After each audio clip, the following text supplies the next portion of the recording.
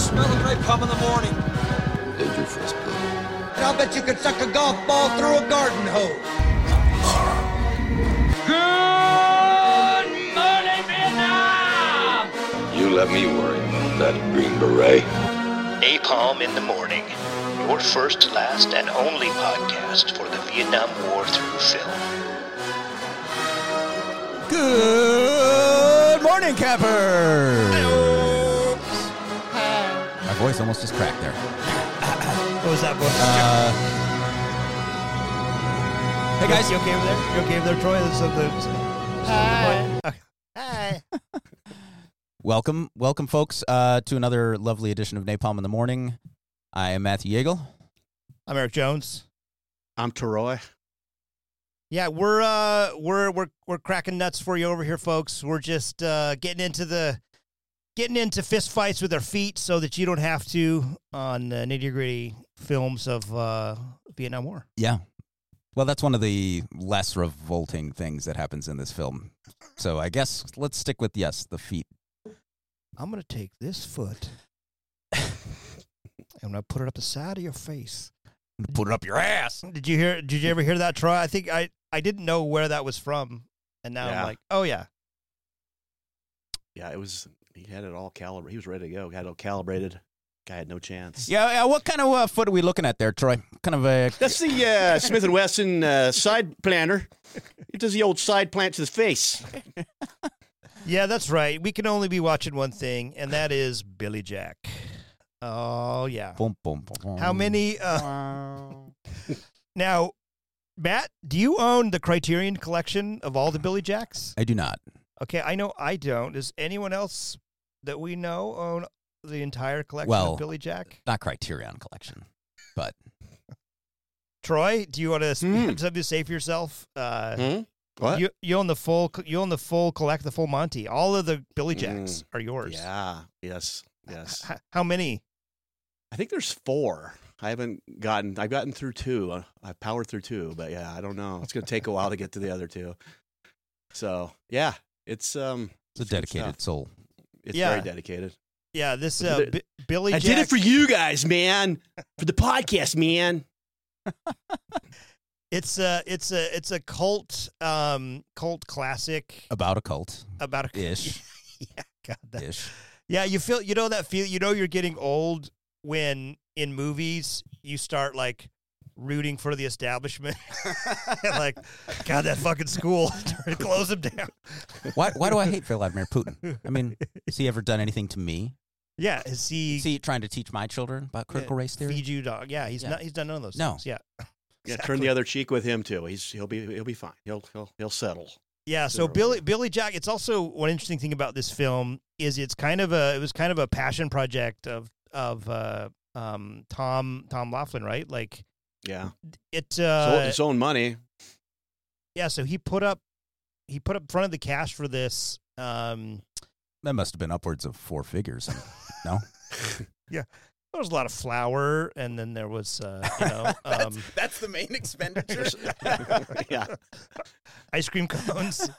Well, a box. We didn't see any cones actually. Right. Well, we'll get into we're too far ahead. Horse meat, but yeah. So yeah, Billy Jack is the kind of and it we'll talk more about this in the podcast, I presume, but it really taps into a lot of 70s kind of Native American kind of nostalgia, and they're really having their moment in a political context as well with the American Indian movement, right? And I know Matt had something to say in a bit about some of those those soldiers who Native American soldiers who fought in Vietnam as well. But this sort of it also has a bit of the David Carradine kind of like the mystical Shaolin kind of like, right? Like I won't make a joke about that because last time I did, you got mad. You got hung up on it? He did. I'm not going to leave you. I'm not Troy, going to leave you you're not hanging. allowed to do that today, okay? Don't leave me hanging, Troy. No, I don't want to cry on podcast again. Wait till he's got a drink in his mouth. So, yeah. Speaking of which, yeah, okay. What do you got there for us, Matt? You brought over some I had the wrong sound effect. Whoops. Is that after you introduce it? That was great. Yeah. Okay. Get the song. Yeah. Oh, we got the beer of the week. This beer is dedicated to the children of the Montessori school that are featured in the film.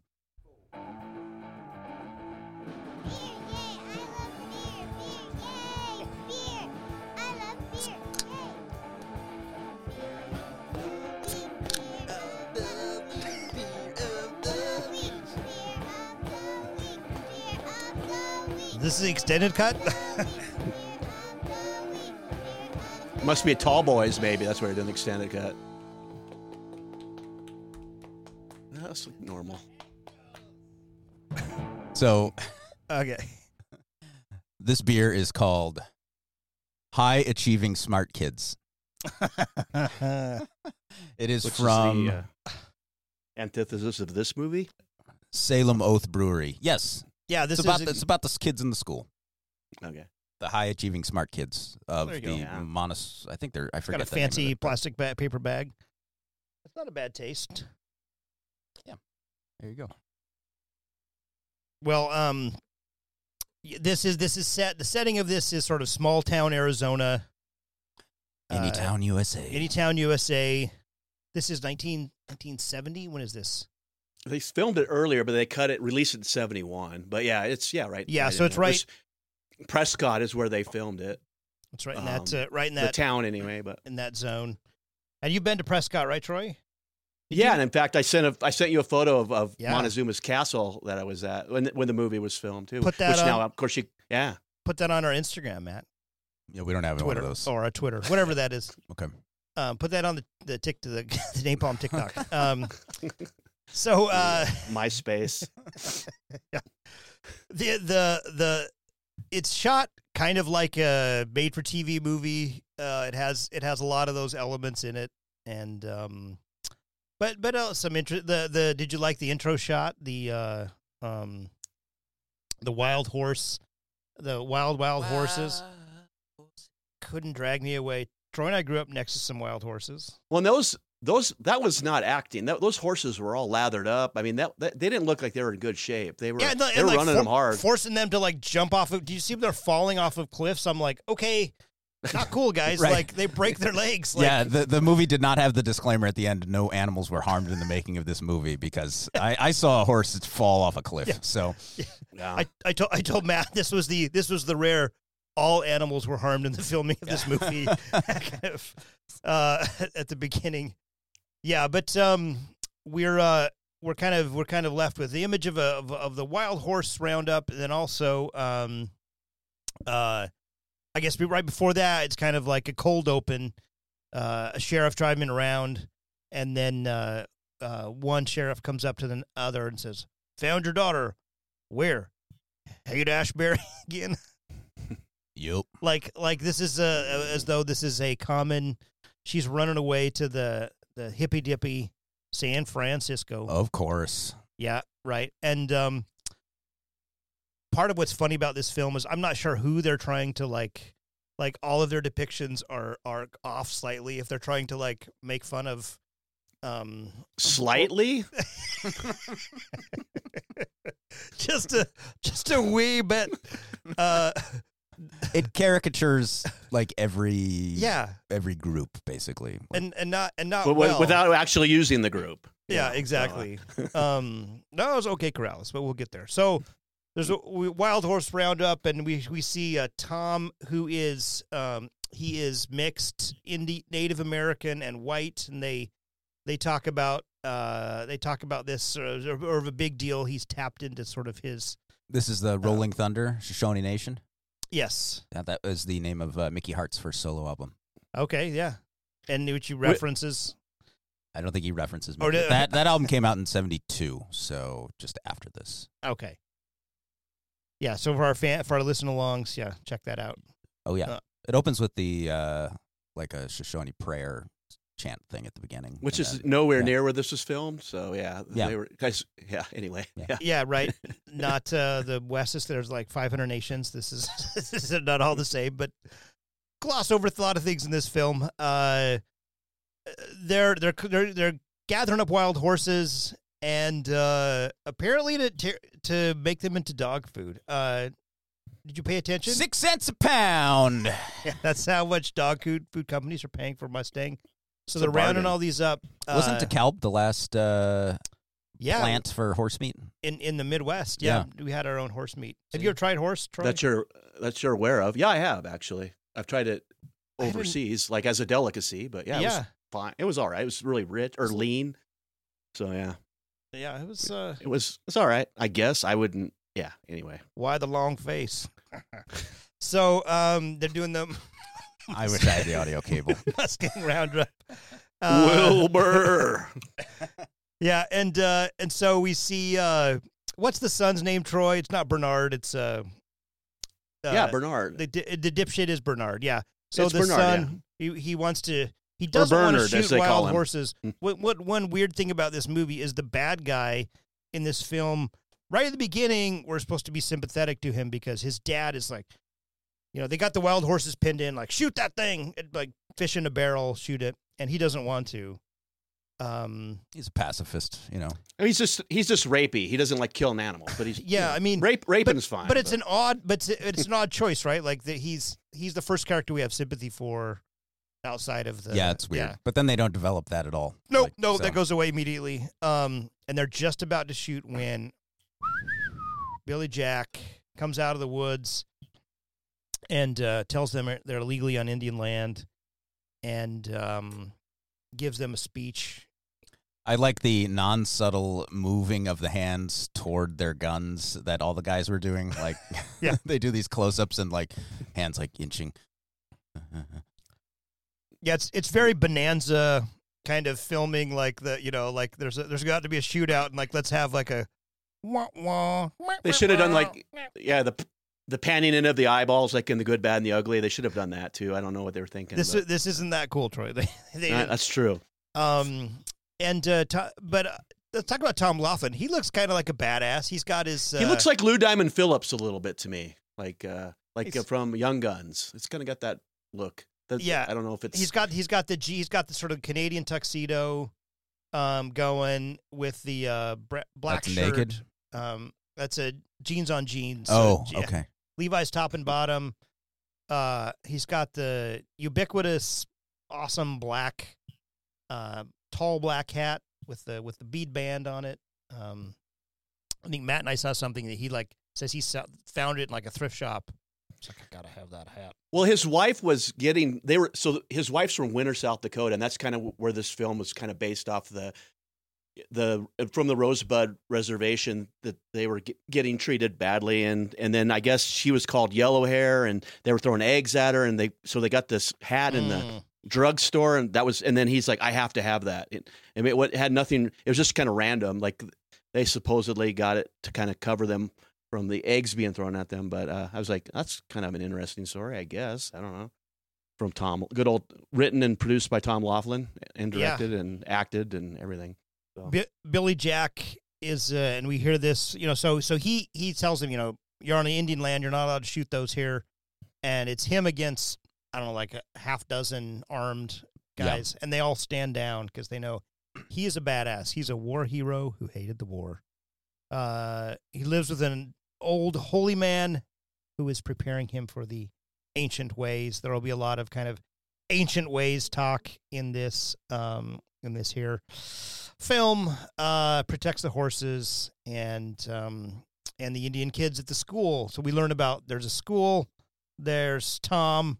Or Billy Jack out protecting everything, and it's quite a table they've set up, a rich smorgasbord, folks. Maybe a buffet, you could say. But it's no better than a bit of Napalm Theater, if we do say so. Right out of the gates, there's a lot of cringe in this film, and we get it right from scene one. Scene like 3, I guess, but I will be playing the part of the Asshole Sheriff, and Troy will be playing his daughter.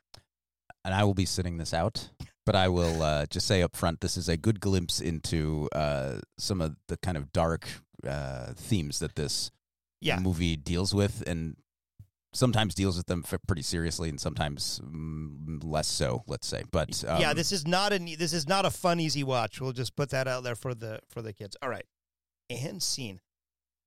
Okay, so this Napalm Theater, we have Asshole Sheriff talking to Haight-Ashbury daughter. Hiya, sweetie. My first instinct is to beat the hell out of you. You know that, don't you? But it probably wouldn't do any good now, would it? I bet you're hungry.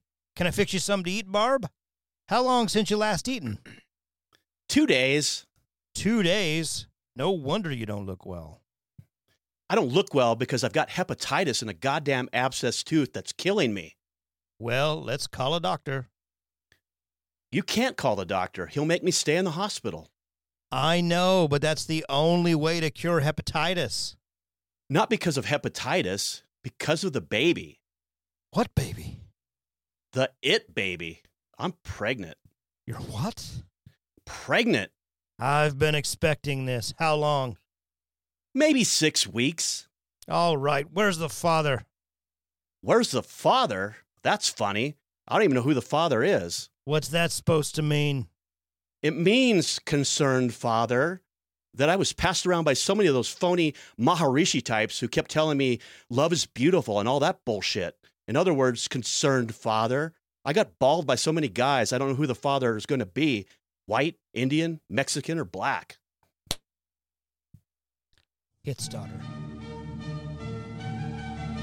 And scene. Wow. Sexy Sadie. So, yeah. What have you done? That sets a little tone for the, I don't even know. Yeah. You know, like they're like, there's no, you don't, by the end of the show, maybe it's a nihilist, movie. Ultimately, you don't seem to sympathize with anyone. Maybe the kids from the reservation are the only ones who come off decently, but, yeah, so that's a little flavor of the heavy themes in this movie that is we just watched your Rocky IV and yeah, a more little lighter fare, even though it dealt with thermonuclear war. Better. I don't know about that. I mean, well, we'll save see. it save it for the rating. All right, so yeah, the he's gonna. I like the focus on hepatitis. I was also like, what? And her abscess tooth.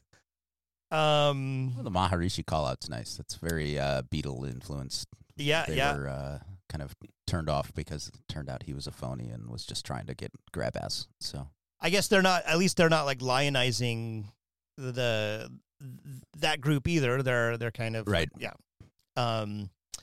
So he smacks her, and Billy Jack comes up on her in the woods, and then he takes the daughter to a native school.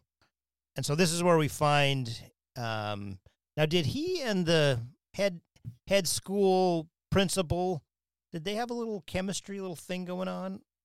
Seemed like.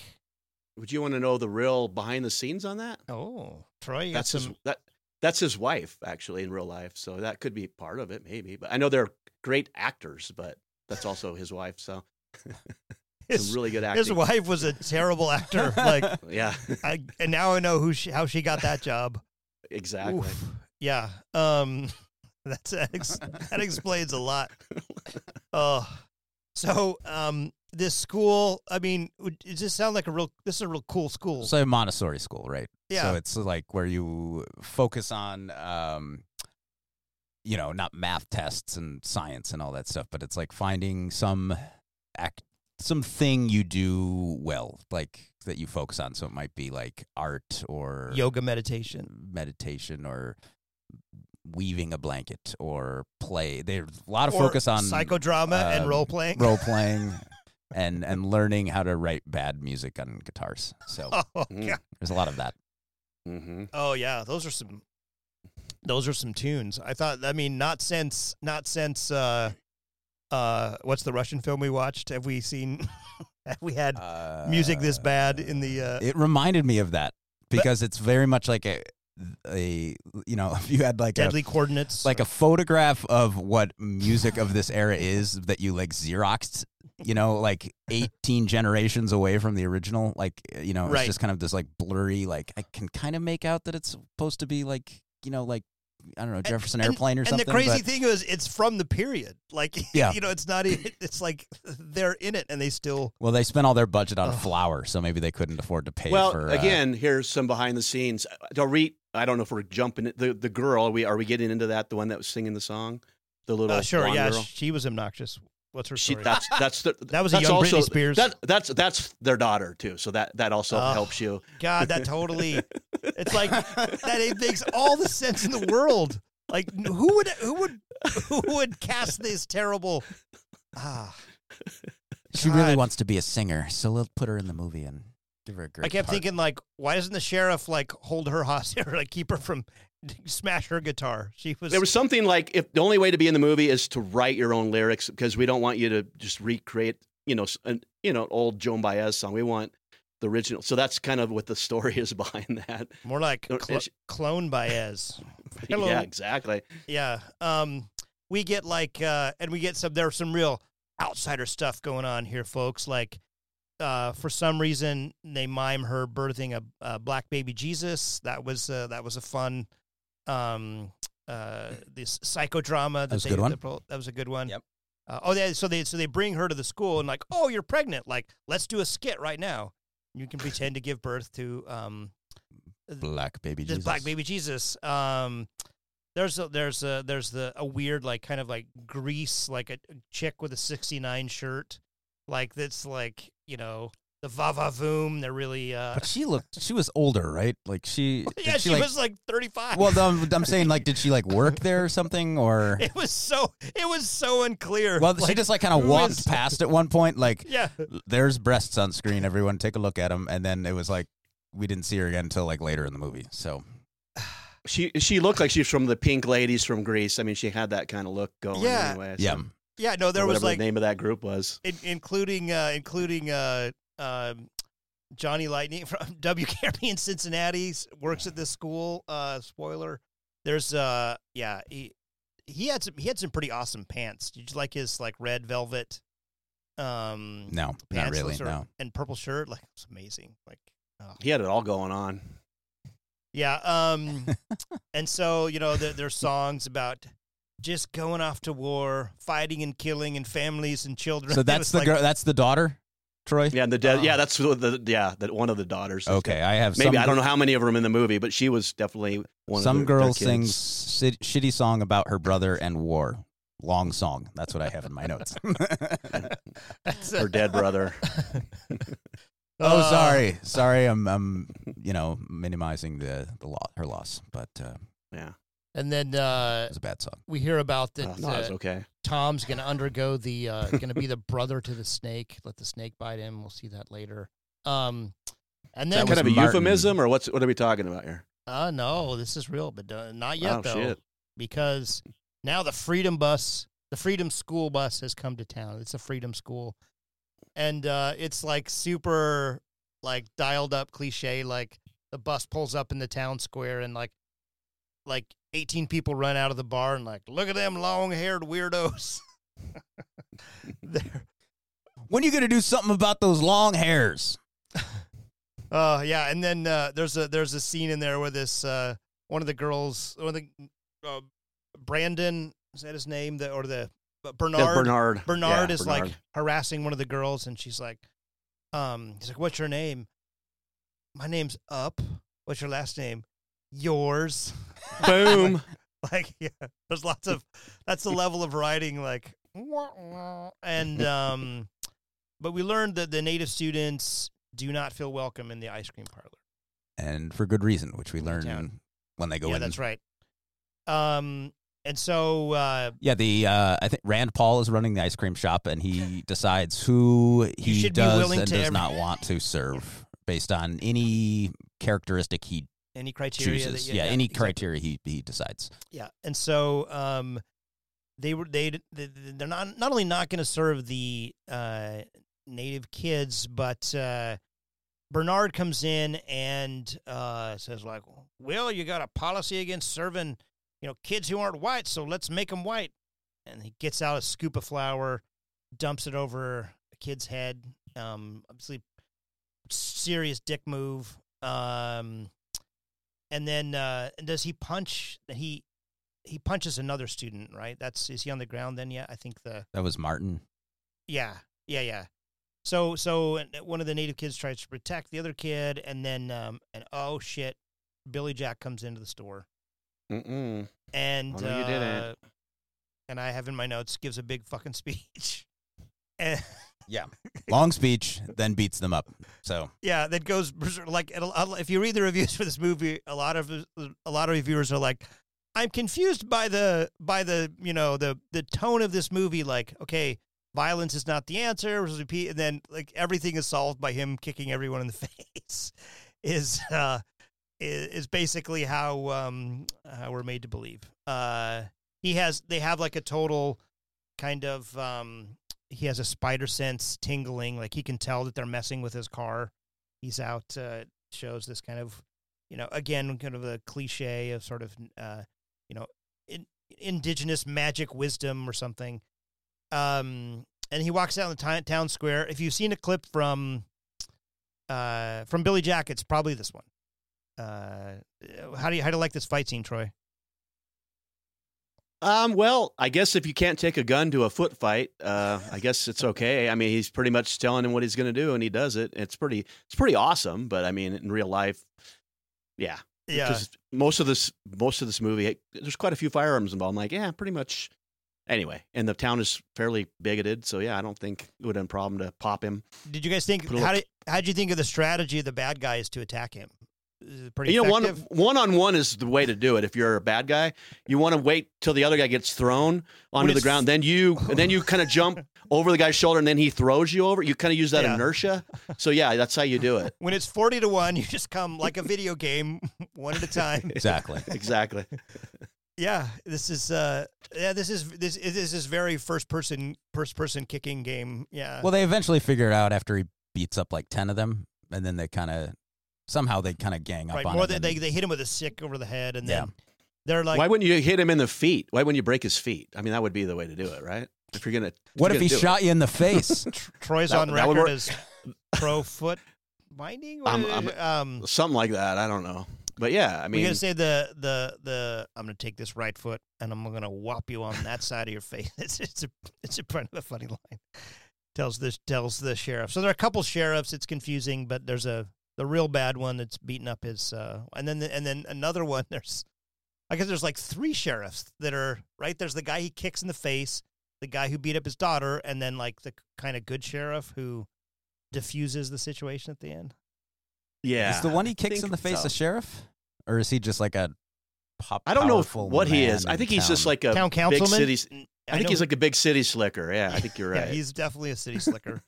And so, but the good sheriff comes in, like says like, hey, diffuse this situation, and then without explanation, like a lot of this movie where there's like smash cut, we're at the native school and Martin is riding the horse.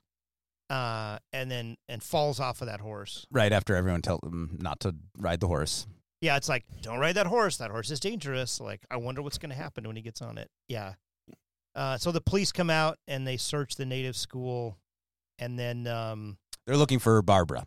Yeah, because they know that there's rumors that the abused girl is holed up at the native school.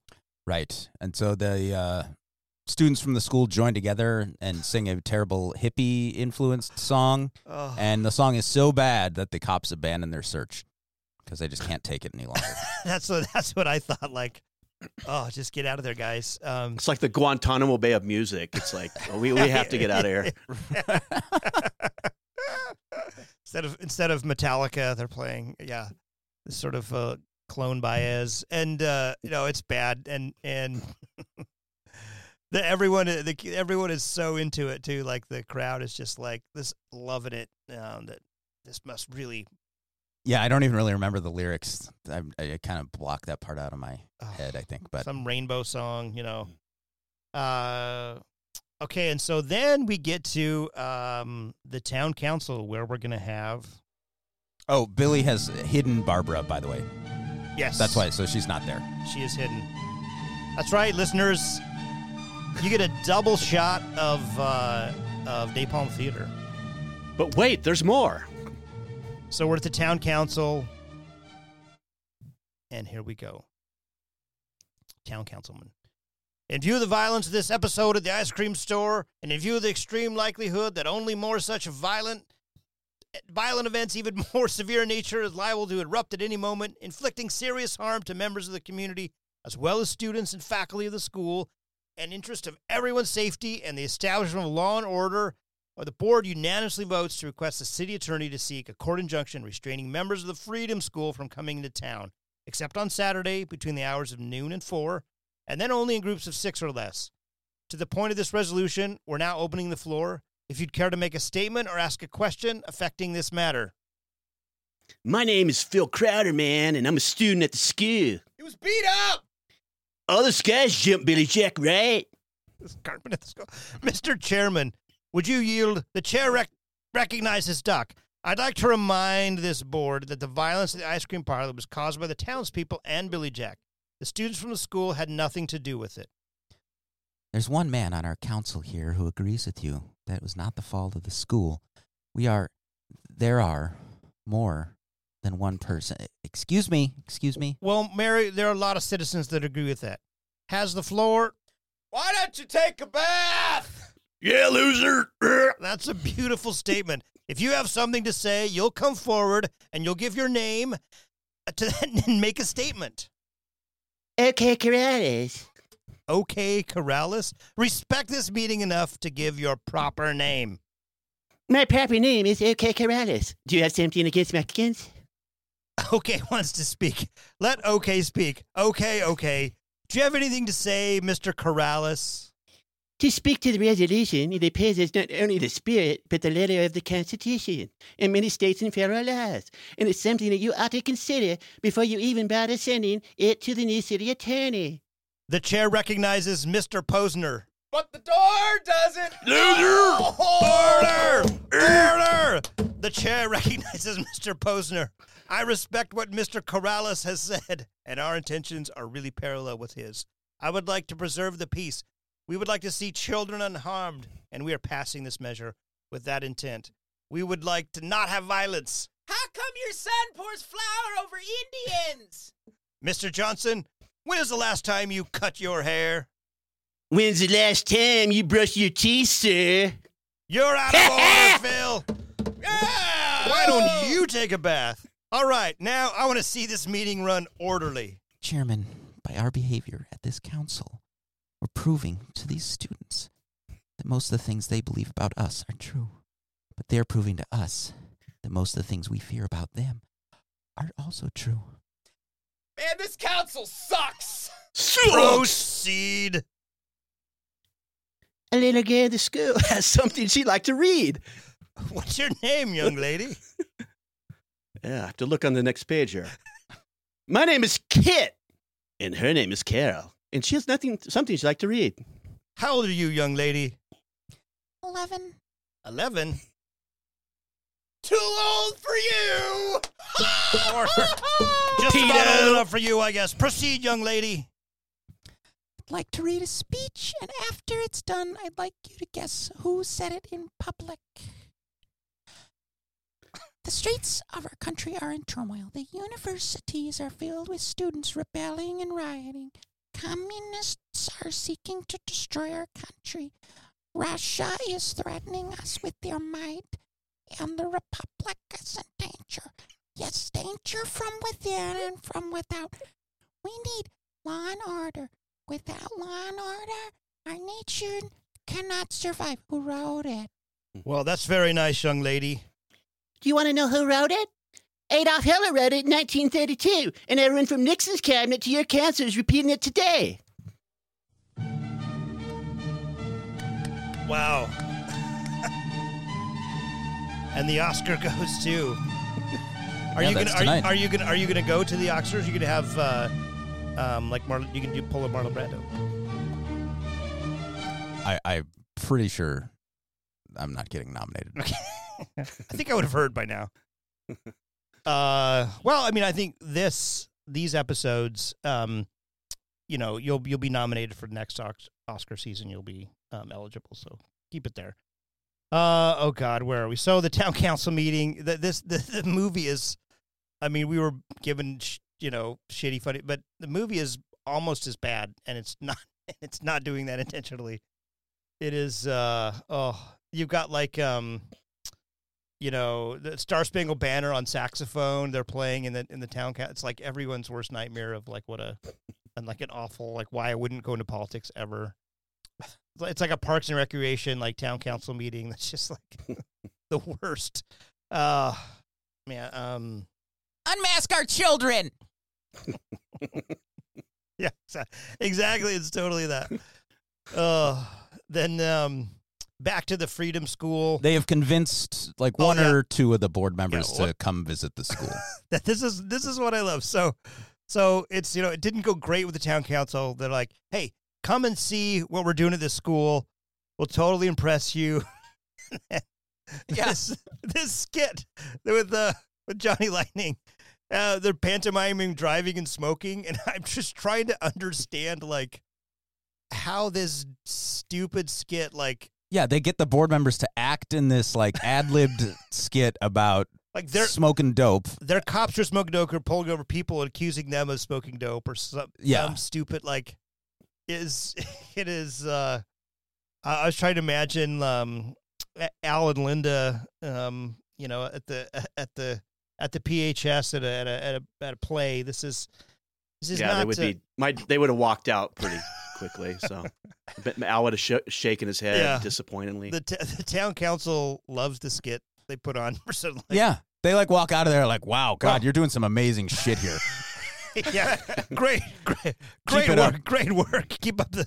Yeah, no, it's like the worst. Like I would pull my kids out of that school. Like, okay, oh, yeah. So unmask our children. And then we get. Then we have the rattlesnake ceremony, and so Tom Laughlin is dancing around. If he lives, he becomes blood brother with the snake. Yeah.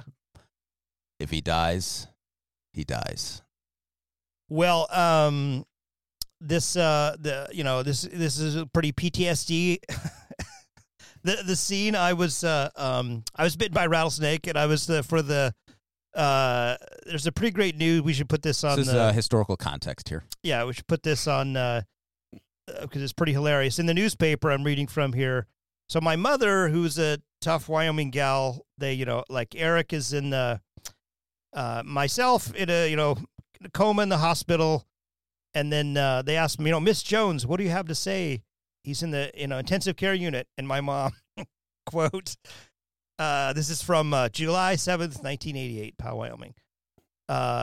Quote, needless to say, it ruined our 4th of July plans. It's awesome. Good job, Gail. Yeah.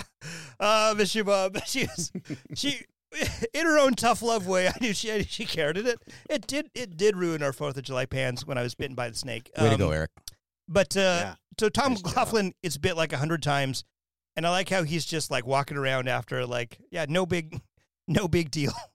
That he would not be able to walk, folks. There's a little and he grabbed the snake after like 4 or 5 bites and like just kind of chucked it. Yeah, right. But he was still heavily envenomated. Yeah, from all those bites. So what do we got? We got I got sheriff beating up some Indians. Ghost dance stuff. Okay, yeah, because he is talking about Wovoka and kind of the idea of the ghost dance, and he's like, I guess, he's channeling Wovoka. And he's going to then teach the students. He mentions him by name. Yeah, right. And that he's going to teach them the ghost dance. So that is getting at, like, Wovoka was Paiute tribe, Nevada, so this would be like late 19th century. Like influenced by 1870s. Christian theology. He has a vision and devises kind of one of the most distinctive forms of resistance to cultural assimilation, which is the ghost dance. And then the theory behind the ghost dance is this is going to allow Native Americans to reestablish control, raise their dead, and force whites to disappear. And so the ghost dance, really actually embodies like several Christian principles as well, links Native American redemption to Judgment Day, spreads really quickly, spreads east to the Lakota Sioux tribe, which is in Northern Plains region, so Dakota area. And that draws the ire of the Army. U.S. Army sees it as a sign of kind of renewed resistance. December 29th, 1890, Wounded Knee on the Pine Ridge Reservation in South Dakota. 7th Cavalry, group of Lakota ghost dancers, confrontation there results in the death of about 250 Native Americans. So it's what's known as the Wounded Knee Massacre, and really cements the, I guess, investment of the government of the United States in the destruction of Native American culture. Yeah, super dark, like kind of it's become a shorthand for the massacre and forced removal of Native American Wounded Knee. Yeah. And so, but wasn't it kind of neglect after a certain point? After into the night, did they quit using the ghost? I mean, this is 1970 now when they're doing this on the movie. Isn't it a little outdated at this point? I mean, wasn't it trying to it's be playing invincible Fast towards? and Loose, the movie, I think is. Yeah, I But guess he you're says right. he's channeling Wovoka like because of the spiritual connection due to the snake bite part of the ceremony. Okay. All right.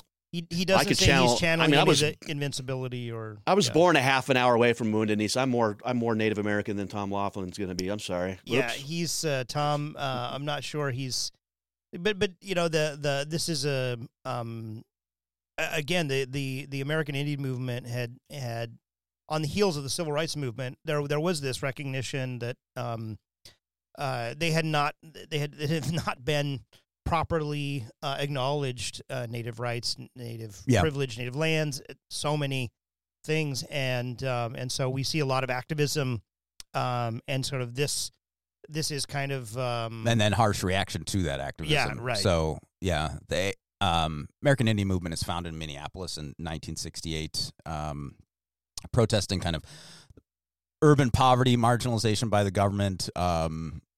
With racial, cultural pride also. It engages in a bunch of different measures to promote rights of Native Americans. The organization, famously, it's one of the leaders of the occupation of Alcatraz from 1969 to 71. That's led by a Mohawk, Richard Oakes.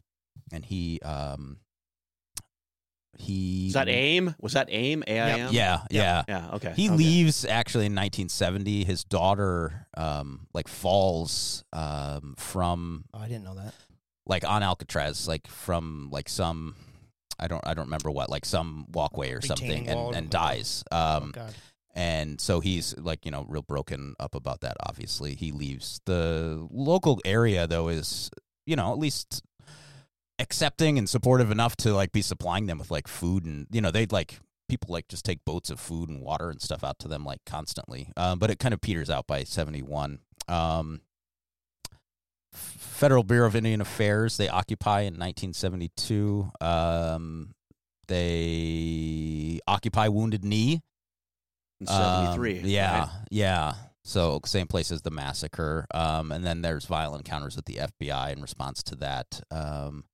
But one of the results of groups like AIM and other agitation was U.S. government kind of solidifies its shift in its policy away from Indian termination, i.e. assimilation.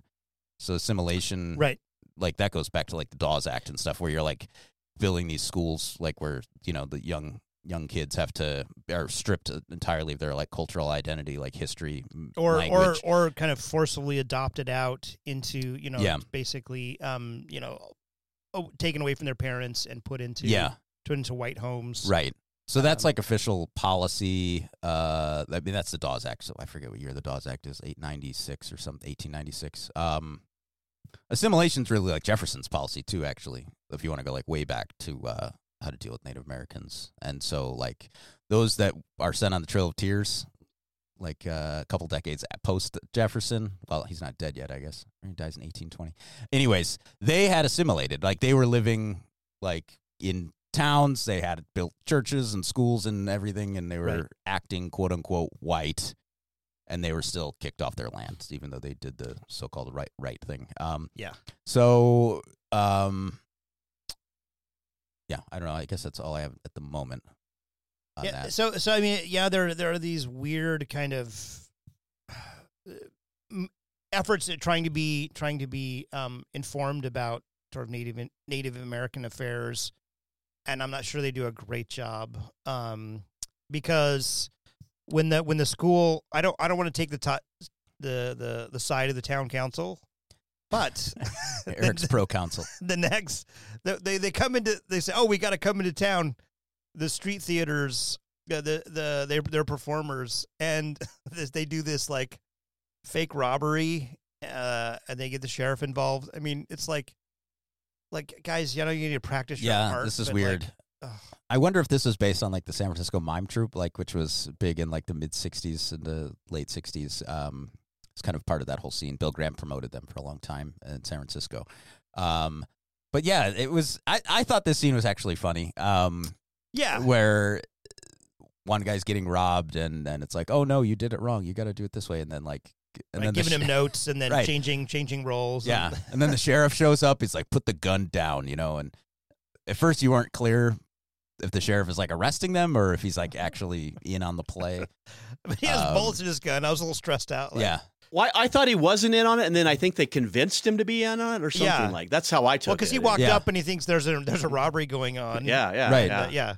The one that was like, no, you got to put at least one bullet in your gun, so like you're like acting, so you like know that you're dangerous. Like when you're Yeah, easy there, easy there, Alec Baldwin. Yeah, let's. I was going to say easy there, Herschel Walker. Actually, that was. Easy there, Deer Hunter, Christopher Walken. Yeah. And the circle is complete. May the circle be unbroken. So then we get Bernard. We get the redhead gal in the Corvette. For some reason, he pulls up. And she's like, "Sure, I'll jump in with you." They don't show what happens in that conversation, but he's just like, hey, I'm a douchebag, and you have large breasts. What did you get in my car? And, and so, it's another cringy, like, he's assaulted by Bernard, and, but luckily... Yeah, he's, like, forcing her to take her clothes off at knife point, and before it goes further than that, Billy Jack shows up. Yeah, and then Billy Jack and the principal, which is his wife, we now know, they find them, and then one of the phrases like, so Bernard has like cut her bra off, and we don't see anything, but got a little glimpse, but and then he's like, okay, get out of here, go, while he's gonna, because Billy Jack's gonna take care of Bernard, and she's like, will you look? And his response is like, probably.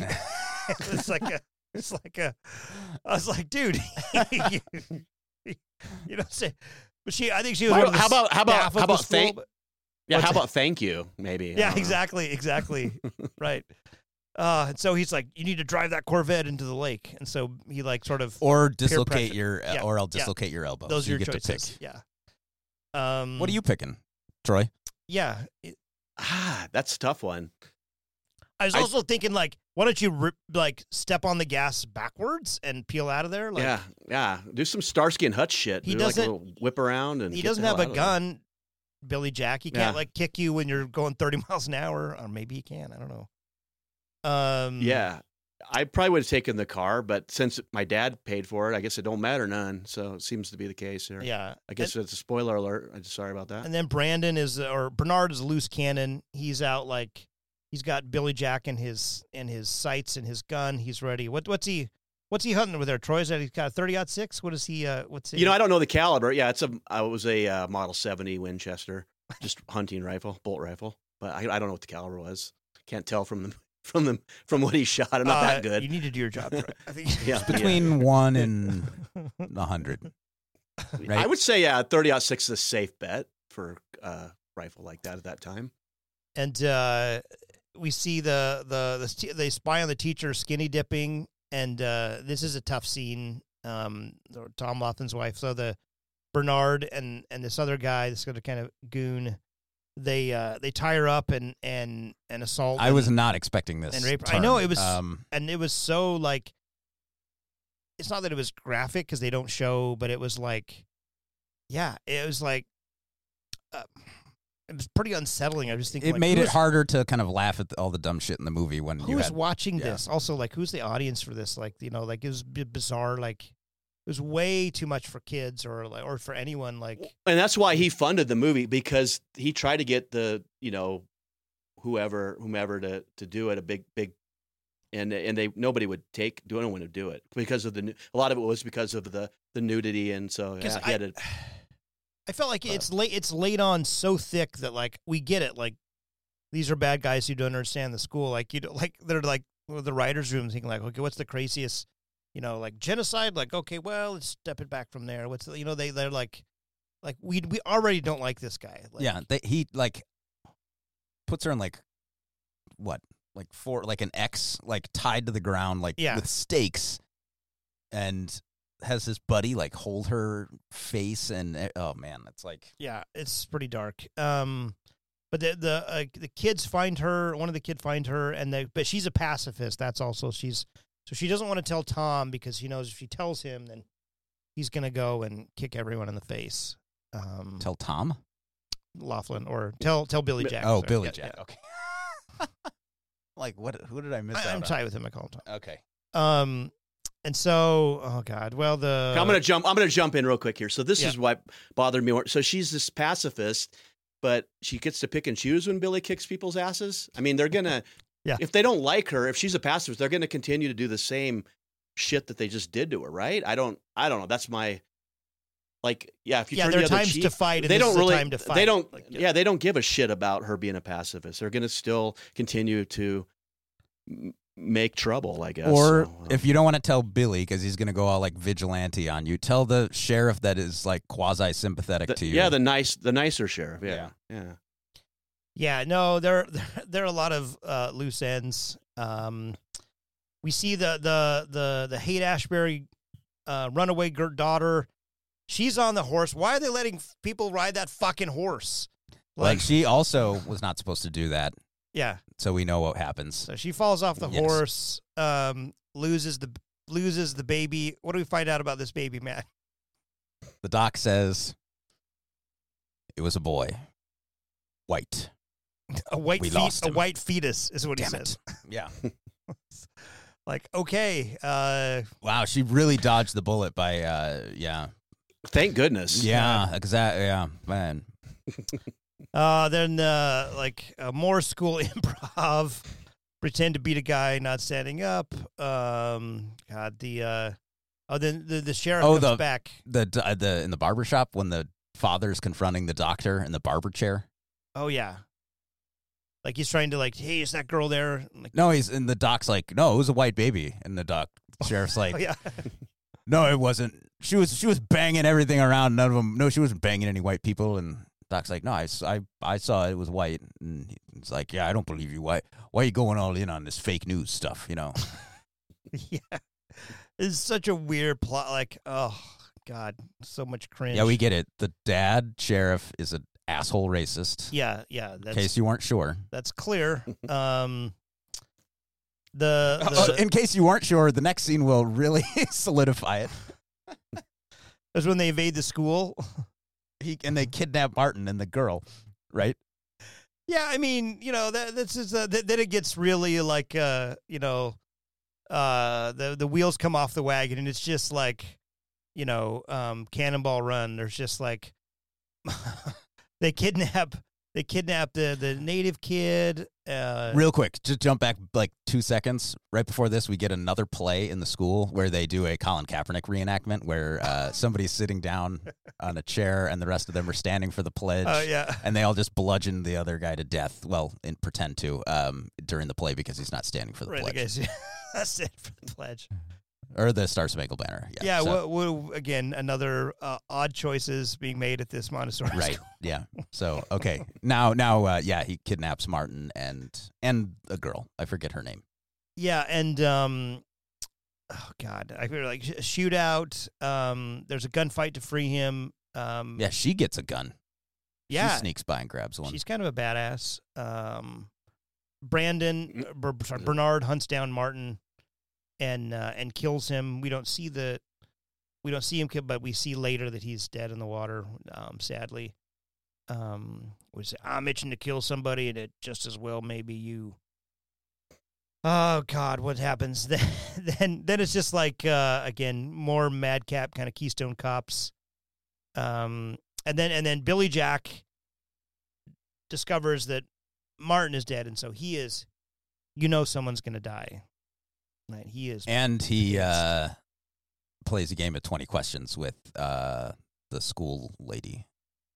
Yeah, and she doesn't want his to tell first guess is, "Were you raped?" And she says yes, so he wins. He's like, "How did you know?" "I didn't know," he says. So he told me, right? Yeah, and so he hunts down Bernard. Yeah, he's not thrilled, and Bernard's in bed with an underage girl, 13-year-old. God, this film. And then Billy Jack gets shot while he confronts Bernard. Well, he's got to do it clean. He doesn't want to use a gun on him. So he'll take a bullet to the stomach as long as he gets to finish him clean. The blood was very realistic in this movie, I want to say. Like it wasn't at all looking like ketchup or red paint. It was like definitely someone had done their theater craft. This was they stepped up their budget on that. Super realistic. Yeah, flour and not ketchup. And so he like kind of chops him in the throat. Karate chops him, in the throat. Dead. Bernard is dead. Finally. Yeah, it is finally. Yeah, he was a very unlikable bad guy. And then it's a real shootout at the OK Corrales. We have Billy Jack heads back to the school, and he's kind of holed up there. And there's so he's with Barbara, and Barbara's dad, who is a sheriff, is like shooting at Billy Jack and Barbara while they're like kind of running away from him. Right, at his own daughter. Like, yeah. That one but maybe he hates her. He hasn't really shown too much love and affection for her. My first instinct is to. So where's Billy Jack's footwork now is what I want to know. Yeah. Well, he's got his shoes on, right? That's true. It could be part of the problem. He's handy. He's good at running away into a building with a gun, I guess, at this point. So. He's handy with a gun because I thought they were going to draw this scene out more, but like the asshole sheriff pops up and Billy Jack just shoots him right in the head. It's like, and that's over. That was awesome. I thought he was the main bad guy. I thought they would make more hay out of that, but nope, they did not. Did you notice where the California Highway Patrol motorcycle police showed up on the scene to help fight against Billy Jack? They had like the Chips helmets on and like I think they had like the polyester brown shorts. Like, what is going on here? Oh, so you're saying it was a false flag? Yeah. These are I don't know. Like just staged there. I don't know what was going on there. I was just confused by, wow, they really are pulling from everywhere, I guess, here. So. Yeah, I was like, why has not the FBI? The solution through the whole film is like, hey, the town council and the sheriff office especially is like deeply problematic and criminal behavior. Like, right? Why are we not contacting the FBI? Well, if you want an infiltration of the AIM done, you get the FBI to do it, okay? Like, and it'll do it right. So.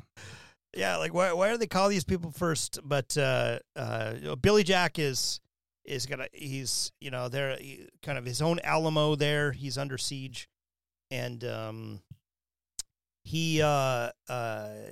what does he decide? Gene comes in and it's like, you gotta give up. Let me take Barbara. You can't solve everything by violence. Blah blah blah. And she tells him she loves him, and he does too.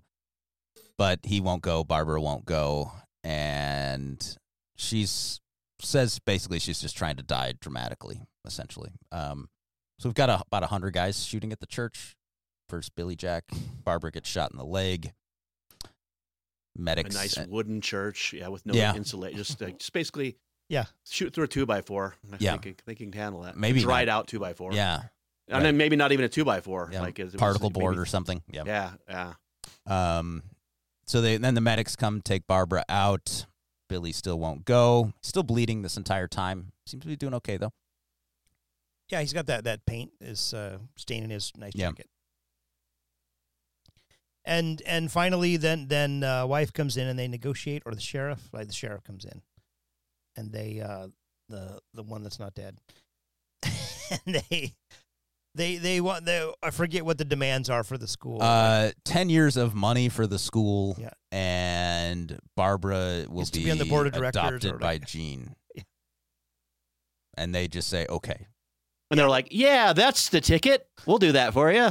We have the power to just do that right some entity is going to be now paying for the school. We don't know what that entity is, but it's agreed to. And Child Services has to just automatically overthrow its process and just. Well, Billy Jack said, she's going with Gene, so. Yeah, it's right here. It's right here. And then we get a big what's this? Go ahead and tell a neighbor. Go ahead and tell a friend. Tell it in the name of Jesus. You can justify it in the end. Yeah, exactly. It's a good one. They talk Billy Jack down, and he's going to live to fight another day because they handcuff him and he walks out, and all of the students line up and they do sort of the Black Power fist. Yeah. Which is funny if you've been to Arizona or the Southwest or the West, like this school just suddenly has there's 50 black people that also attend this school. It is so tokenism, like both the appeals to Black Power and to it's just kind of so sloppily done that it's almost like, ugh. You've got enough on your plate with the American Indian movement, right? Is what I'm thinking. Yeah, or they could have gone into the Vietnam War stuff, which they didn't do at all. They don't even say the word Vietnam in the movie. We just know he's a veteran. He's a green beret. Yeah, he's a veteran of the war. Yeah. Is all we know. He's a badass Green Beret. We should say. Do you want to listen? Matt pulled up some good quotes from Hearts and Minds. Is this the point we should we listen to a little? Yeah, sure. This is from a Native American serviceman from 1974's Hearts and Minds. Here we go.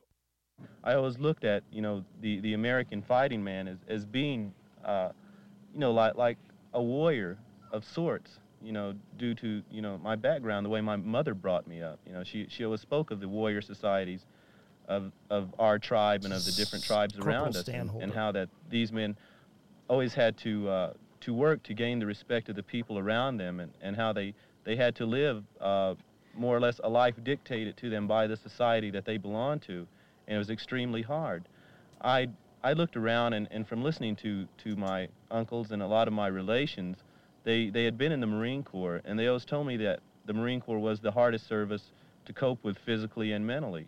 And I naturally wanted to be the best at that time, and I looked at the Marine Corps as being the elite of the elite, the warrior society in the United States. Now, and then second half of his speech. I wanted to go out and kill some gooks, I really, I don't know, I guess I had been totally brainwashed, because I could remember when people used to call me blanket ass or chief, and they still did, I think my name was Ira Hayes in boot camp, either Ira Hayes or Squaw, depending on what type of mood the drill instructor was in. But there I was, saying I want to go kill some gooks, They were instructed. Yeah, so Ira Hayes, that reference, he's one of the 6 or 7 guys that raised the flag at Iwo Jima. The second flag, famous one.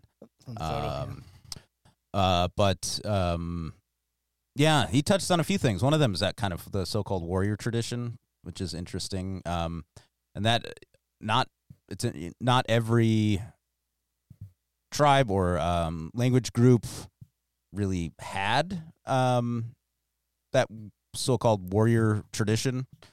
And they are stereotyped in a lot of ways because of that. Like, and they even get in this movie, and like when Billy Jack is sensing like, oh, the guy's done something to my car. Remember, like you said, like Spidey sensor or whatever. But they're viewed like in the military as like, oh, they have these like innate skills that like other people don't have. So like, you might like on surface, it's like a positive stereotype, right? It's like, oh, it's not a bad thing that they have this innate skill, like this, whatever you want to call it. It's not a negative stereotype, but it is. Sense. What's the reality is that, okay, they obviously have this inborn talent for like tracking or scouting or something like that. So we're going to put them all on point and, the most dangerous and give them the most spots. dangerous jobs. Yeah. So that's like what is like the reality in Vietnam for a lot of them. It's interesting looking at like a lot of the like demographically, the military did not like have a category for like American Indian, Native American, or whatever. So like other descriptions that recruiters would use included Mongolian, Negro, Latin, Spanish, sometimes Caucasian. So it's hard to gauge like how many, but like some researchers that have done deep dives into this sort of thing estimate that 1.4% of all troops in Vietnam were Native American, and at the time they were represented 0.6% of the population in the U.S. So very high disproportionate representation during the Vietnam War, and so that's a little bit on that, and those quotes I think from that soldier's perspective kind of show both sort of sides, right? So he's from his personal historical perspective, they have that warrior tradition. He wanted to kind of continue doing with that, but then he's also kind of the duality of like, I want to kill a gook, but at the same time I'm being like diminished racially. Right, he knows humanized. Right, I'm supposed to call them exactly. like these things as a but like it's a complicated fact. Of minority servicemen for sure.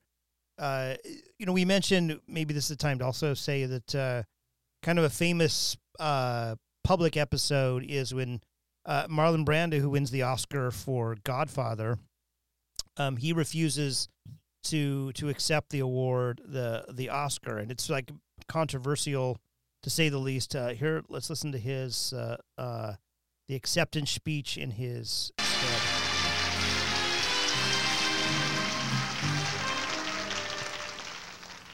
Hello, my name is Sasheen Littlefeather.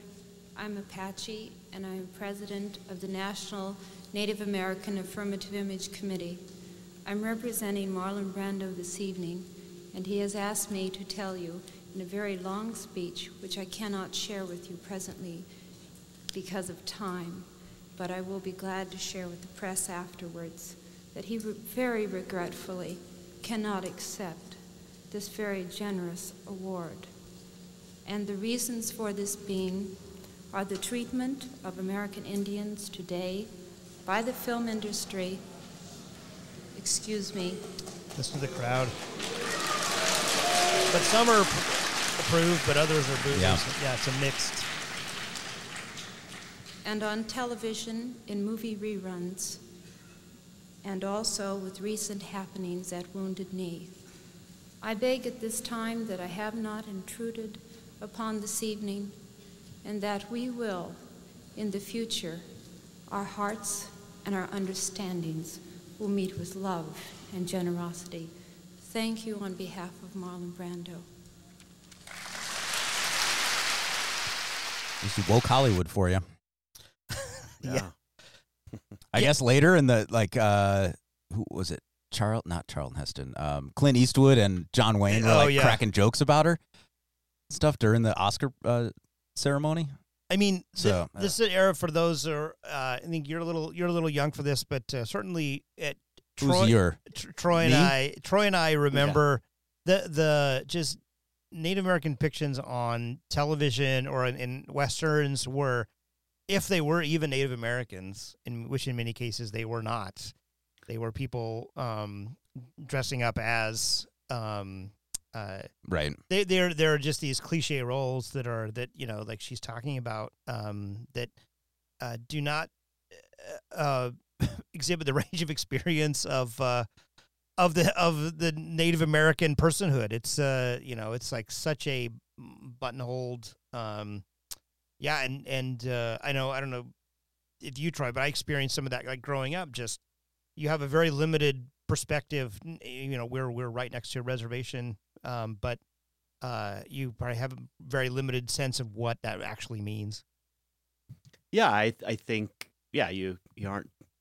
We weren't taught a lot about it in school. I mean, even our Wyoming history was sadly covered. We live where Eric and I grew up. We're like 15 minutes from the one of the Japanese relocation centers. We weren't even taught about that in class. So with the natives, we weren't really taught what we should have been taught. But if you listeners go check out Marlon Brando has a great interview on the Dick Cavett show where Cavett asks him about like, do you wish you would have not done that? And it's like, I mean, Brando is, for all of his craziness, like he's like 40 years ahead of everyone else, and just like, look, this is not a productive, helpful way to portray these people in film. Like it leads generational trauma. It doesn't, like, he's like, it's like he's saying it now, right? No, it sounded so modern. It sounded, and he's not talking just only about Native American. He's talking like minority, any group, and he's talking specifically to younger people. Like, he's saying, older people, they're almost used to it. They're like, right, they're inured to this. Yeah, but like a younger person, like the kind of representation that they see in a film has much more of a lasting impact. And so he's like pushing for change, and very vocally. Yeah, the most famous act there at the time, like, or the most celebrated, is hardcore, advocate, and so and good for him, and he's sort of like that. I mean, everybody back then was portrayed on that as the Native Americans were portrayed as like dirty savages. They were the bad guy. They were the guys in the white hats against the dirty savages. I mean, they just dumbed it down, try to keep it. Yeah. So it's not great. Well, do we want to rate this masterpiece, or do you want to go for a book of the week, Matt? Book of the week. Book of the week. Thanks, Mark and Mira. Book of the week: Loud Hawk: The United States versus the American Indian Movement by Kenneth S. Stern. Full disclosure: Kenneth S. Stern was one of the lawyers on this case. That the book, it was called Loud Hawk. Loud Hawk, yeah. It mostly focuses on a specific case, which is the United States versus Loud Hawk et al., which lasted from 1975 to 1988. But this is a legal history of specifically that case, but it takes place within the wider American Indian Movement activities of the era, including some stuff we've mentioned, right? Occupation of Alcatraz, brief occupation of Mount Rushmore. I think that was in 1971, so that's in the Black Hills, South Dakota, which was, of course, set aside for the Lakota Sioux in the Treaty of Fort Laramie of 1868. That was the second Treaty of Fort Laramie. There's one in 1851 too. But we found gold there a few years later, so we're gonna need that back, actually. Yeah. So we're gonna need that back now. Thanks. So white settlers and miners then have got the land. So that's where Mount Rushmore is. So they briefly occupied that. Bureau of the BIA headquarters in 1972 takeover.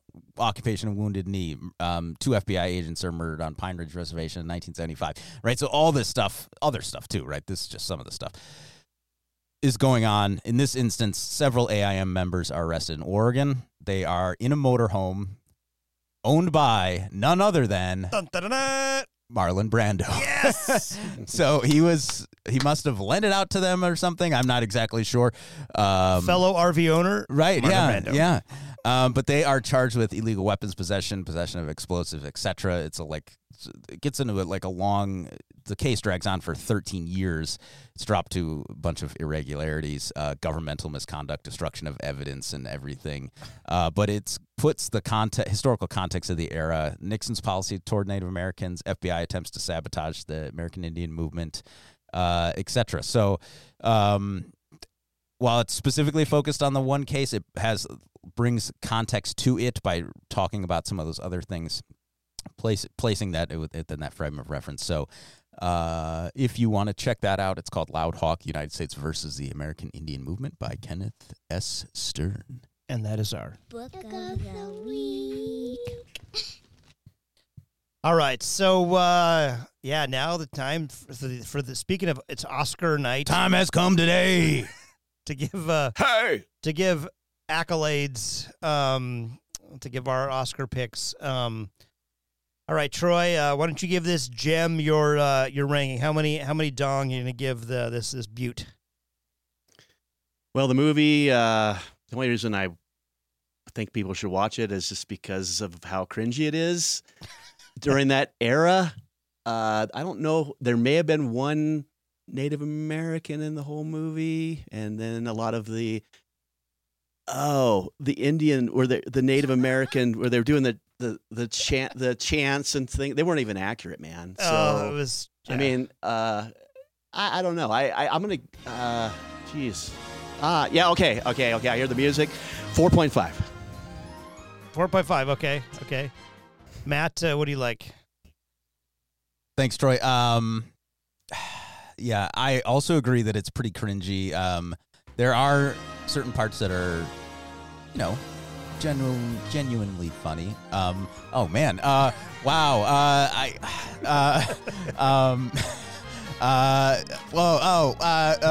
My speech. So many people to thank. So many people to thank here. But it sucked. It was filmed poorly. The acting sucked. It was maybe a little bit of a glimpse into vigilantism from that era, but I'm gonna have to go with 3.5. Thank you. Okay, 3.5. Wow. All right. This is a tough one for me. I had like vague memories of this movie being cool. For some reason, and then watched it. And mainly the hat, I think, was like, hey, this is a great hat. It must be a good movie. I That's think how that works. I feel like, oh damn it. Okay, well, this movie made me uncomfortable on a lot of levels for so many reasons, and I'm gonna give it 1.5 round kicks to the face. 1.5 dong. 1.5. You can't even watch this movie now. It's not even like a Rocky IV. Like, hey, let's just for fun, just for shits and giggles. No, like, it's not for fun shits and giggles. No, movie. or let's watch it with someone else. Like, it's a good first date night movie. I'd watch if you have like a new girlfriend, boyfriend, whatever. Well, I don't know. I just thought that's what people did. This film really speaks to me. They just go to the. It's a movie. different time, I mean, man. we It's don't a have to different go to that time. movie. We could see a different movie. I mean, Which character are you supposed to be in this? Yeah. Oh, yeah. No, that would. And if that's not good enough, you can also see the trial of Billy Jack later on, and Billy Jack Goes to Washington. So I mean, if you're really getting bored. The trailer for Billy Jack, the high Goes to Washington is so stupid. Like he's like turning over desks in basically storming the Capitol. Like, goddamn, he's maybe it's a Jan 6. He was precursor. a precursor. Yeah. Almost as good an actor as Jimmy Stewart in the when he went to Washington. I think. I don't know. Well, what you doing now, Mary?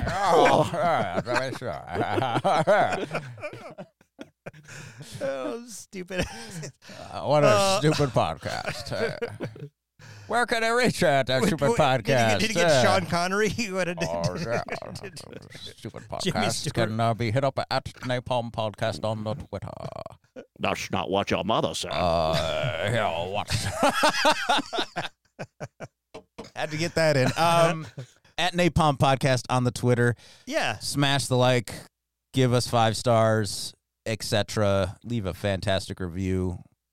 By liking us and giving us 5 stars, more people can be inundated with this nonsense that we have here. Yeah, share your on Twitter. Let us know what movies you're liking. Yeah, because you're not requesting them. This is the crap that you're getting. So I suggest you get your act together, listeners. And we know you're out there because I see that people listen. And we also have teased Troy's Tagerwalm story, which is still in the works for the right guest, for the right ask. Yeah. For the ask. Thought you said a different word momentarily. For a $25 donation, you can have for the right ass. Troy will call and tell you the story to your cell phone. All right. Well, I've been Dr. Jones. I am Dr. Yeagle. I once was Troy. Have a good one, folks. Bye.